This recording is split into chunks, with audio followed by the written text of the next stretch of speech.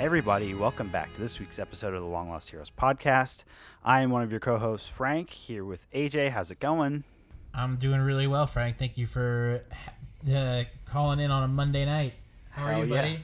I'm great. We're pulling double duty. We just talked about The Mandalorian, so go check out our episode on that one, covering episodes 1 and 2 of The Mandalorian, airing now, streaming on Disney+. But we are back to cover Watchmen, which we've been doing every week. Last night aired episode 5 of the season, Little Fear of Lightning, which was a heavily focused on Wade Tillman, Looking Glass. We had lots of detail into his backstory, but there's really just a ton to unpack here tonight. I mean, what did you think of this episode, like, before getting into spoilers? I mean, I think this episode is really maybe a great there's no words. I loved it so much. I was so ready and waiting for the Looking Glass origin story and his backstory explained. I didn't think we were going to get this much. It was so awesome to kind of get a great episode that's really kind of dedicated to him and how he's going to be advancing the story moving forward, and kind of a little bit of an insight into his character. And on that level, I was really just totally blown away and fan serviced. What did you think? Yeah, I absolutely loved it too. Each week we're like, man, this show just keeps getting better, but it really does.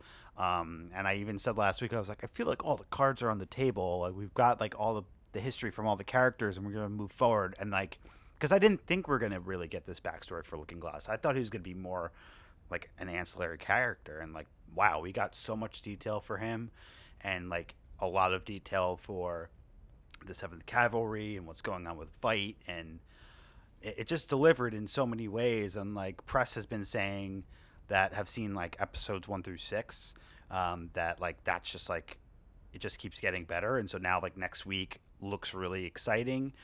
So the final 3 episodes we'll see, it just seems like everything is kind of setting up to this big moment. I mean, kind of like the book, right? Yeah. It escalates. I was saying this to Megan last night. It's at first it feels like they're setting up and setting up and setting up. It's actually more of an unravel. You have this mystery that they're peeling away and giving you more details and more answers. And it's just, they're doing such a fantastic job. Listen, it's a great show. It's amazing to me that nobody's talking about it. I think that there's I think overall, just as a general show, it's so dark. It's such a dark tone, and I think it's so cool of this to be on HBO and be kind of a flagship DC product with the awesome logo that they have at the end. And so cool. It's so awesome. And I don't know, this makes me happy. I'm happy that this kind of dark adult science fiction material is available to you if you really want to seek it out and watch it. And it was marketed, but I don't think that it was marketed as heavily as I remember Game of Thrones coming out. I remember Sean Bean being on every fucking corner and every subway stop. He was everywhere. You had Regina King on the flyer and stuff, but and on a couple taxi cabs, but I don't remember it being as level as a Shazam or Dark Knight or anything like that. I mean, yeah, I don't know. I see a ton of advertising for it still, but I think part of it is it's a different era now. When Game of Thrones was coming out 8 years ago, it was the streaming wars didn't exist. This was your peak TV. This was high level content. Even think MCU was still in its early phases. Everything has changed so much. This was the Game of Thrones was one of the first genre shows to really be a hit. Now there's just so much, and it's overwhelming that I feel people are I don't know, I gotta skip that one for now. I don't know, we'll see. I'll get to it when it's finished airing. For sure. And I think that this show is so fun to watch week to week. Like you said, it's totally peeling away the layers. But now we got to get into spoilers, and I think that there's so many things to get into. We're not going to be featuring any, stuff in our marketing, so relax. But if you haven't seen the episode, stop the episode right now in 3, in 2, in 1. So yeah, Frank, where do you want to start? Um, I kind of want to start with the fact that they put so this property is based on the book, the graphic novel, not on the movie. Movie. And we were like, okay, that's really cool. Like, glad they're doing that, but like, we never got to see the squid because it was never in the movie, and here we get a flashback of In all of its glory. in all of its glory. We get to be there in 1985 with the shitstorm that it was and see millions of people die, which was super crazy to see. I mean, you called out that carnival thing back in one of the trailers a while back. We thought that was a future event, and that was like just the outskirts of the psychic blast. Like we'd all be dead. Like if we lived in right this up the universe. road from here, in Hoboken. Yeah. So, and like, I think when we got to, I mean, I think because we saw the trailer last week, I knew it was going to be focusing more on Looking Glass, but like we saw him, this like young guy. I was like, ah, that's probably him, right? Like we're gonna follow his journey. Um, you feel kind of bad for him at first, and then he gets this like he's in this like funhouse thing, which like it's like oh my god, it's his origin story. We're seeing how he gets like his moniker and everything. Um, I mean, it's just like crazy because he was. Now you really can understand why so many people in this universe are so fearful of the squids and what happened, and they really like believe it happened because so many people were there and saw it. Yeah, it's like a okay. So to talk about the cephalopod, the squid, it's finally here. I liked it. It was like at midnight. Like I guess you read the comic and like when they do it at midnight, like you get to see it in color and you get to see it. Like this one, it's like a little bit darker, so it gets to hide and be more scary, which is ultimately good. Some of the brightened up HD photos online are okay too. They're pretty fun. Mm-hmm. I think in this show, like just before we get into kind of the plot here, kind of like the overtones, like maybe we're thinking about like when you hear them kind of in the next scene, they go to a support group about extra dimensional anxiety, people who are so fucking afraid of squids and things coming from other dimensions that they have to meet and hold hands and talk about it, which is totally cool. But ultimately, you know, I think that the messaging that they use is for 11-2 to talk about the squid, and I think that that's got to talk about like they got to be talking about 9/11.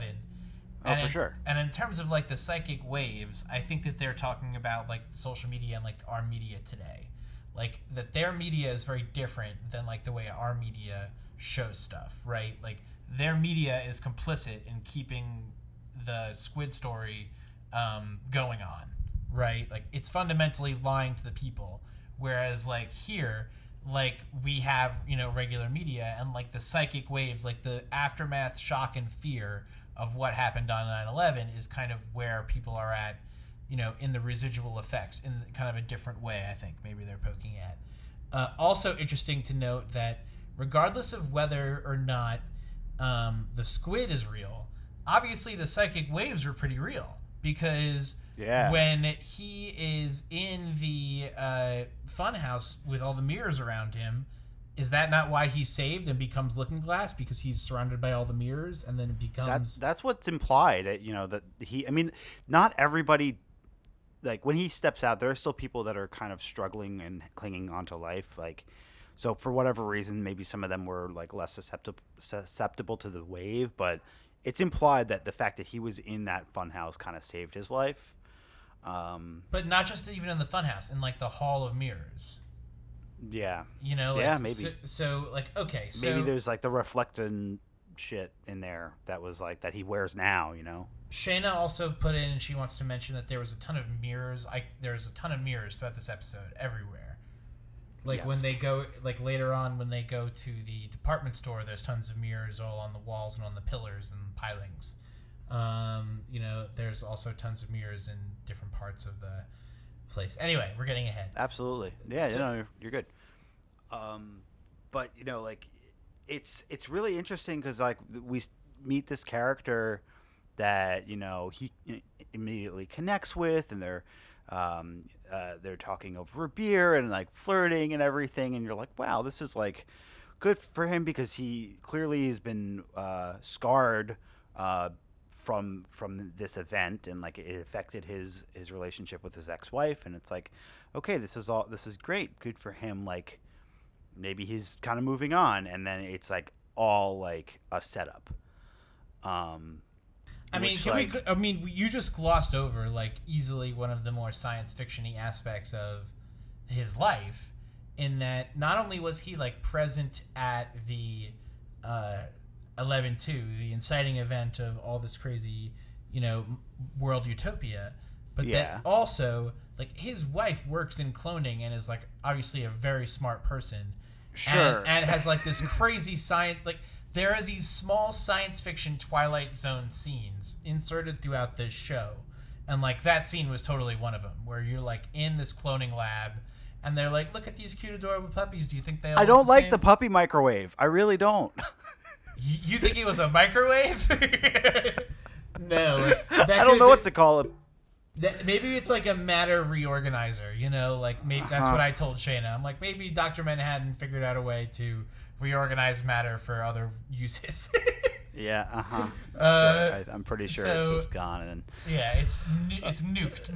It's so dead. Okay. Yeah, and she's helping him with the other plot with the pills that Angela gave him to. Which looks like it's going to be a huge part of the next episode. Absolutely, yeah.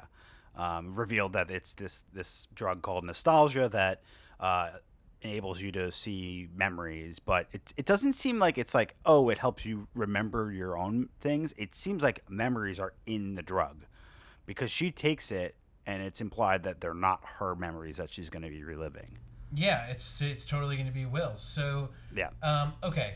All right. So we learn about the drugs. We learn about his ex-wife. We learn that he is kind of one of these paranoid people who lives in his house with all this reflectine, and that's why he wears his hat, his helmet, or mask. His mask, yeah. That we learn with Lady Blake. And once we get to his house, we see all this different kinds of equipment which is being sold to the people. Now, do you think that they are like sending out these like psychic waves into the air to like keep people buying this shit? Or do you think this is purely like nonsensical, like Kangen water level bullshit? What do you think, Frank? I think they're sending out the squids to keep up the lie, and I think there's people and companies out there that are taking advantage of that. And so I don't think that the company is necessarily in on it. I also don't know if there's actually other psychic waves, because it's raining squid. It's raining squid, but like people don't seem overly concerned about it. You would think that like people would, if like people started bleeding from the eyes and ears every single day, I think it would be a bigger deal. Whereas like in the pilot, she just brushes it off her windshield like it's nothing. I think the massive monster was the one that really had the psychic blast, and I think Wade's like testing in his facility is like, it's just like kind of like drills, and that's why like the alarm kept going off. I don't think it's necessarily like, oh, I think there's gonna be psychic blasts. Okay. But I think the people that are really scared of it, and like he was right there at ground zero, like he may really believe that the little squids could impact you. I don't know. Yeah, man. So talk about some fucking cephalopods, man. So anyway, we see his cool house. He's got like this cool bunker place, and then they go to this, nice meeting where this new lady comes in, and they have this nice little time. They go on this cute little date. I thought it was very nice. Shayna always loves like these parts of any like scene of any movie, like any scene where like people are being cutesy or like could play out like in a rom-com. Like she's so excited and invested in the content. So she's like, they're gonna get married and they're gonna have babies. Yes, exactly. She's so excited for them. So like ultimately, was, she was really happy, when this was all kind of going down. And then once the cabbage kind of came out, obviously I saw the truck. I was like, oh shit, that's the truck. Like, because it's got the tarp on the back and it flies out, and it's like, obviously they set the whole thing up, but like, for us as a viewer, it's like, that's your moment where it's like, shit, it's hitting the fan. Yeah, man. Then that was like the totally twisty moment. I was like, fuck. Oh man. Go ahead. I'm sorry. No, you're good. And so like he goes and follows the lead and basically, or I guess he's following a trap, but he's trying to get dispatch, and he thinks that they're coming for backup, but none of it is. I mean, on the one hand, it's like, great, he's learning the truth, but like we find out that the senator Keene is like basically the head of this whole like organization. It's like a huge reveal. Yeah. But it's also kind of a little confusing to me, because he makes a comment like, oh, these white supremacists, it seems like he's using them. Like, there's this organization that they like, most of them are still white supremacists, but like, I'm not saying that he's not, but like, he's using them for his own needs, not necessarily because he hates black people, right? Right. Like, I don't know. I don't know. I don't care. Like, it to me, like it was a good reveal, and like he took off the mask, and like we know he's a dubious character. Do I fully understand like his plot and motivation? No. Did I understand his next deal to Looking Glass? Yes.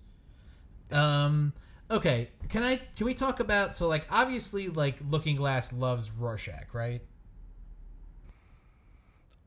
I don't know. Looking Glass? I mean, that hasn't necessarily been clear. I think he eats the beans like Rorschach. He lifts his mask like Rorschach. Like he's, yeah, but like I don't know if he would have known those details. Like how he never met Rorschach. He was a kid, and he was like we saw him as a kid here, where like he was a religious fanatic. So like everything about Rorschach up until that point, he wouldn't have really been like, he wasn't a fan of Rorschach then. So I don't know. I think honestly, they just parallel really well on the show, like thematically, and like the things that they're doing is coincidentally the same. Okay. But I don't think he's like a Rorschach. I wouldn't say he like reads, because if he did, he wouldn't be believing in the fact that the squids were real or were fake. He would think they would. I'm backwards. Rorschach knew the truth, right? And he wrote about it. So the fact that he's on the opposite end of the spectrum and he's really believing in it, I don't think he is a Rorschach fanboy. Okay, fair enough. Good point, Frank. Okay, so I mean, now we have to talk about kind of how Adrian connects to this whole universe. So the video that Keene presents is like, hey, like this is a video I saw after I was senator for a little while. And they took me into the basement and they showed me this video, and it's like a 1992, small, short instructional video from our old buddy Ozymandias, explaining his whole situation to President-elect Robert Redford. I'm glad that they de-aged him there and that they didn't like put somebody else in it. It looked good because like the video quality is shittier. So if you have him de-aged in that context, it's going to play. And it totally did. So Lion King Jeremy Irons is like... but I just remembered something that from before that I want to call out. I love the fact that Schindler's List wasn't the movie that Spielberg won the Oscar for. Yeah. That's really a really cool little touch. Anyway, keep going. No. So that was a good note. So I think... After you see this film, it's inarguable, that why the 7th Cavalry is doing this. They've gotten a hold of this tape, and they kind of know what's going on. So I can kind of see their motivation, and then what ends up happening here is he sets Looking Glass up to say, you either turn Angela in, or Mhm. we're gonna fucking kill you. So like Right. he has to now go and deal with what he's gonna do to Angela. So he leaves, and then we go catch up with Adrian. And this shit was, we were close, but we were also so, like Adrian, so very far away. Oh my god. I'm so glad. This is exactly what I was hoping to have.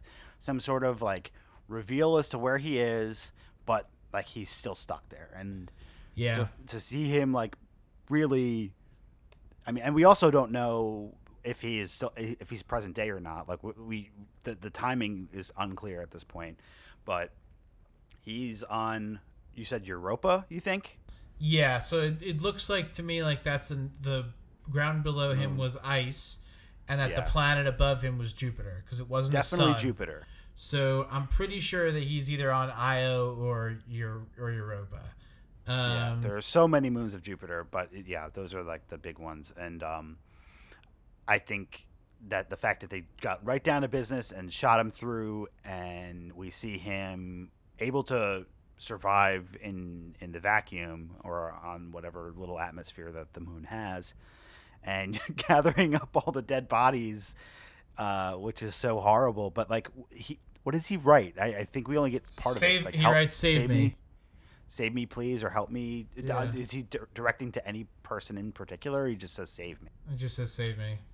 Okay, but it's also become clear that once he gets pulled back in, for one, the theories out there that the warden was another version of Mr. Phillips.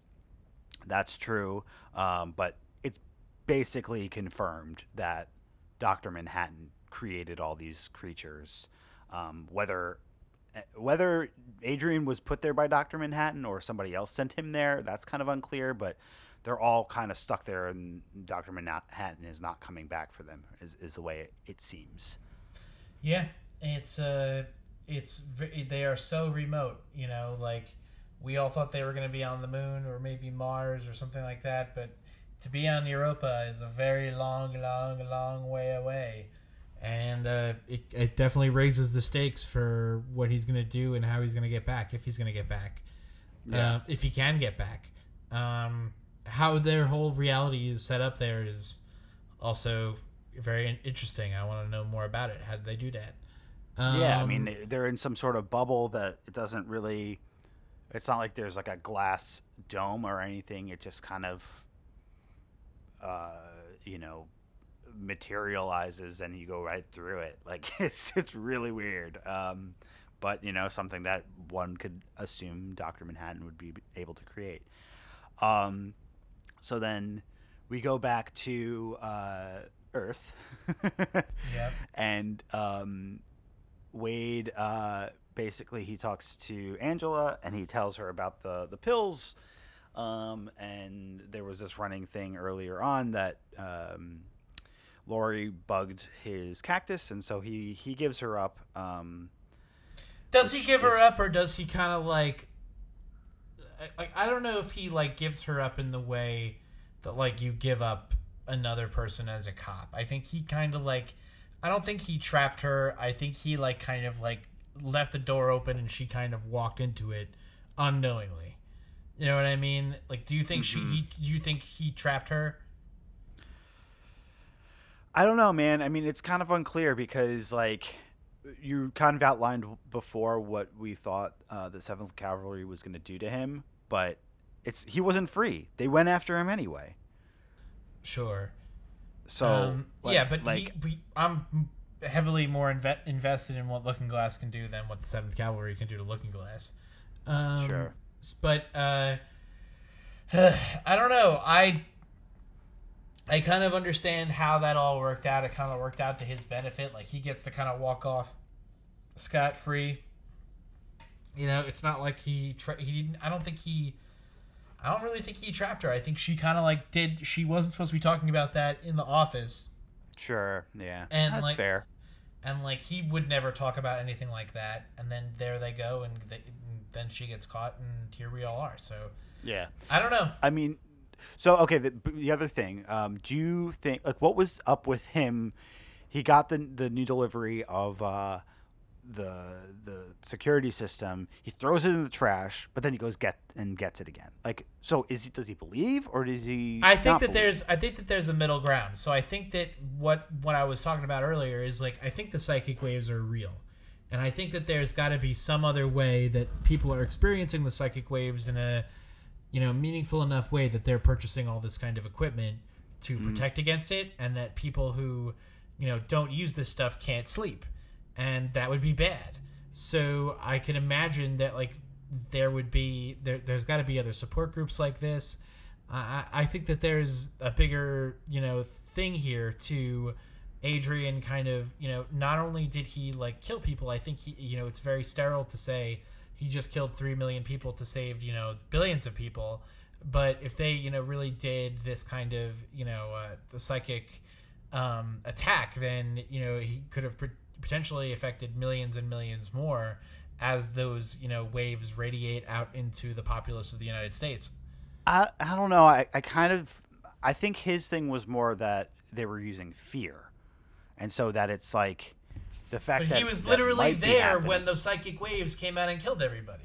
Well, I know that the initial one was real for sure, because they I think in one of the side articles they mentioned that he had cloned like the brain of some doctor or whatever it was. I can't remember what it was, but like how they made that happen is as science fiction as creating it in the first place. But